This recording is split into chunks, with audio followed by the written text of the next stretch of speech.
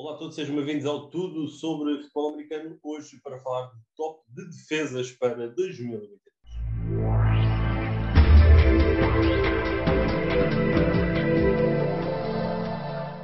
Olá, olá, sejam todos muito bem-vindos ao Tudo sobre Futebol Americano, hoje para falar sobre defesas, projetar aqui um bocadinho quais é que vão ser as melhores defesas para a próxima temporada. Ainda é cedo, ainda estamos em maio, ainda muitos meses aqui por galgar, muitas coisas por acontecer, mas tem comigo o Nuno Félix, que ele gosta de navegar o caos. Gosta de navegar o caos e vamos falar aqui um bocadinho sobre quem é que nós achamos que podem ser as grandes defesas da próxima temporada. Sim, quais é que foram as grandes defesas da última temporada? E eu acho que é melhor começar por pegar aí e depois, porque basicamente acho que não vão haver assim grandes alterações, tirando uma ou outra. Por exemplo, eu acho que os Chargers eram uma defesa que o ano passado era o elo mais fraco da equipa e neste momento, apesar de ter o Justin Herbert, pode ser o elemento mais forte. Ver para querer com a defesa dos Chargers. Ainda vou ter que ver se o Brandon Staley consegue replicar aquilo que fez nos Rams, que transformou aquela defesa dos Rams na melhor defesa na NFL. Aliás, deu continuidade ao trabalho do Wade Phillips, mas pronto, acho que a melhorou, tornou-a mais rápida pelo menos. Aliás, ele foi buscar, por exemplo, o Troy Reader, o middle linebacker dos Rams, foi buscar também o defensive tackle, que também não me lembro agora, não tenho assim presente, o defensive tackle que foi buscar aos Rams, precisamente porque está ali a instalar aquele sistema. O J.C. Jackson também foi uma grande adição para fazer de Jalen Ramsey, não é? Foi buscar o Jalen Ramsey dele ao mercado livre. Mas temos os Buccaneers, temos os Cowboys, que foram uma defesa fortíssima, mas para mim, entre Rams e Bills, eu acho que vão ser estas duas defesas provavelmente as melhores defesas da NFL. Sim, a realidade é que o ano passado nós projetámos aqui algumas defesas com defesas que nós tínhamos grandes expectativas. Há uma que me vem logo a cabeça, que são os Commanders, que depois de uma grande temporada em 2020, eu pensava que em 2021 iam continuar, porque as peças eram as mesmas, mas a realidade é que foi um tiro completamente ao lado. Olhando um bocadinho para Sim, aquilo que foram aqui ainda adicionaram o Jamin Davis na primeira ronda ao ano passado, ou seja, ali para jogar na posição de linebacker. Portanto, os Commanders deviam ter melhorado de uma época para a outra e pioraram drasticamente. Certo, certo, exatamente. É um claro exemplo de uma equipa que não esteve onde nós gostaríamos. Mas o ano passado, se nós víssemos um bocadinho por camadas, equipas que estiveram muito bem foram os Patriots, foram os Bills, os Cowboys, não é? Com o Micah Parsons a ser ali um demónio autêntico. Os Saints estiveram bem, os Broncos, os Cardinals, defensivamente também estiveram bem, e os Tampa Bay Buccaneers estiveram bem, novamente. Não é? Uma equipa que foi o seu campeonato ganho há 2 anos, muito também pelo plano defensivo que agora o head coach Todd Bowles na altura tinha implementado. Para este ano, eu acho que muitas destas vão estar bem. Tu já mencionaste aqui também um bocadinho os Bills, já deste aqui o highlight aos Rams. Eu estou muito curioso para ver, por exemplo, os Patriots. São uma equipa que está sempre lá, está sempre presente, sempre boa. Ver como é que vão lidar aqui um bocadinho com a ausência de J.C. Jackson, por exemplo. Kyle Van Noy, que entretanto saiu e vai para os Chargers. Foi para os Chargers, aliás. Sim. Por isso, estou muito interessado para ver como é que os Patriots vão aqui trabalhar. Eles vão buscar o Logan Wilson para linebacker. Perderam aquele que tu gostas. Qual é que é o nome? O loirinho, agora o número do nome. Vinovich? O Vinovich, que foi por trade para os Raiders, Exatamente. creio eu. Não, para os Browns.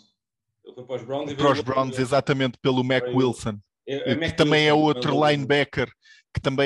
Logan. linebacker, que eles adicionaram, porque eu acho que a defesa dos Patriots está ali a sofrer uma reformulação. Acho que vamos ouvir assim, talvez o Mac Wilson a tornar-se assim um nome. Epá, quem é que é este linebacker que apareceu aqui do nada? É muito hábil Belichick, que já ouvimos fazer isso com o Jamie Collins, que depois saiu do sistema dos Patriots e desaparece completamente, e acaba por ser um linebacker com uma fisionomia parecida com a do Jamie Collins.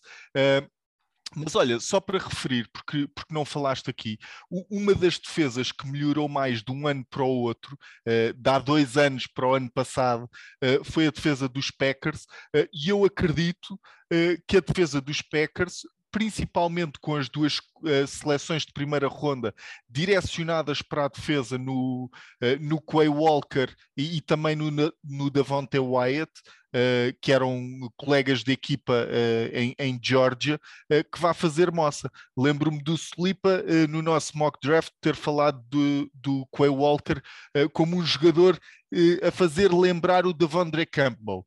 Vai ser colega da equipa.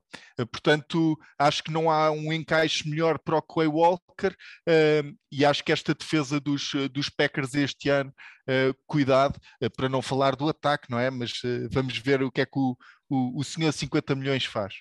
Sim, eu também tinha aqui os Packers como uma referência para a próxima época. Outra defesa que é cronicamente boa e que o ano passado teve um problema gravíssimo com os dois foi a defesa dos Ravens. A defesa dos Ravens é outra defesa que, apesar da mudança de coordenador, com Don Martin dele para os Giants, que já agora é uma defesa que eu também espero que evolua ainda mais, eu acho mesmo que os Ravens na próxima temporada vão voltar a colocar uma defesa dentro do top 10 de certeza. Tem bastantes peças que podem ser usadas de forma bastante interessantes. Kyle Hamilton, o rookie, vai ser uma bomba. Travis Jones vai ser ali um membro, quando eu vou dizer isto na negativa, mas é pela positiva, é um membro mau. É um membro mau para estar ali no meio, para adicionar maldade ali à linha de scrimmage. E depois o Ojabo é um projeto, por isso não acho que seja muito por aí, mas eu acho que estes Ravens vão ser aqui uma defesa que ninguém vai querer ter pela frente. Sim, e atenção, porque falavas do Kyle Hamilton, que eles adicionaram na primeira ronda deste draft, que é provavelmente dos grandes playmakers defensivos deste ano, e o principal playmaker na posição de safety. E eles adicionaram também o Marcus Williams, muito bem pago, também para fazer parelha com o Kyle Hamilton. Os Ravens Ou com o fizeram... Chuck Elliott, não é? Ou com o Chuck Elliott. O quê, o quê? Ou com o Chuck Elliott, também tens o Chuck Elliott. O Chuck Clark vai acabar também por... mas eu acho que já se falou de rumores de possível troca. Eu acho que é aquilo que faz sentido, porque assinaram o contrato do Marcus Williams, acho que são 5 anos, 70 milhões, qualquer coisa assim, pagaram muito pelo safety, e aquilo das lesões é uma realidade, sinceramente.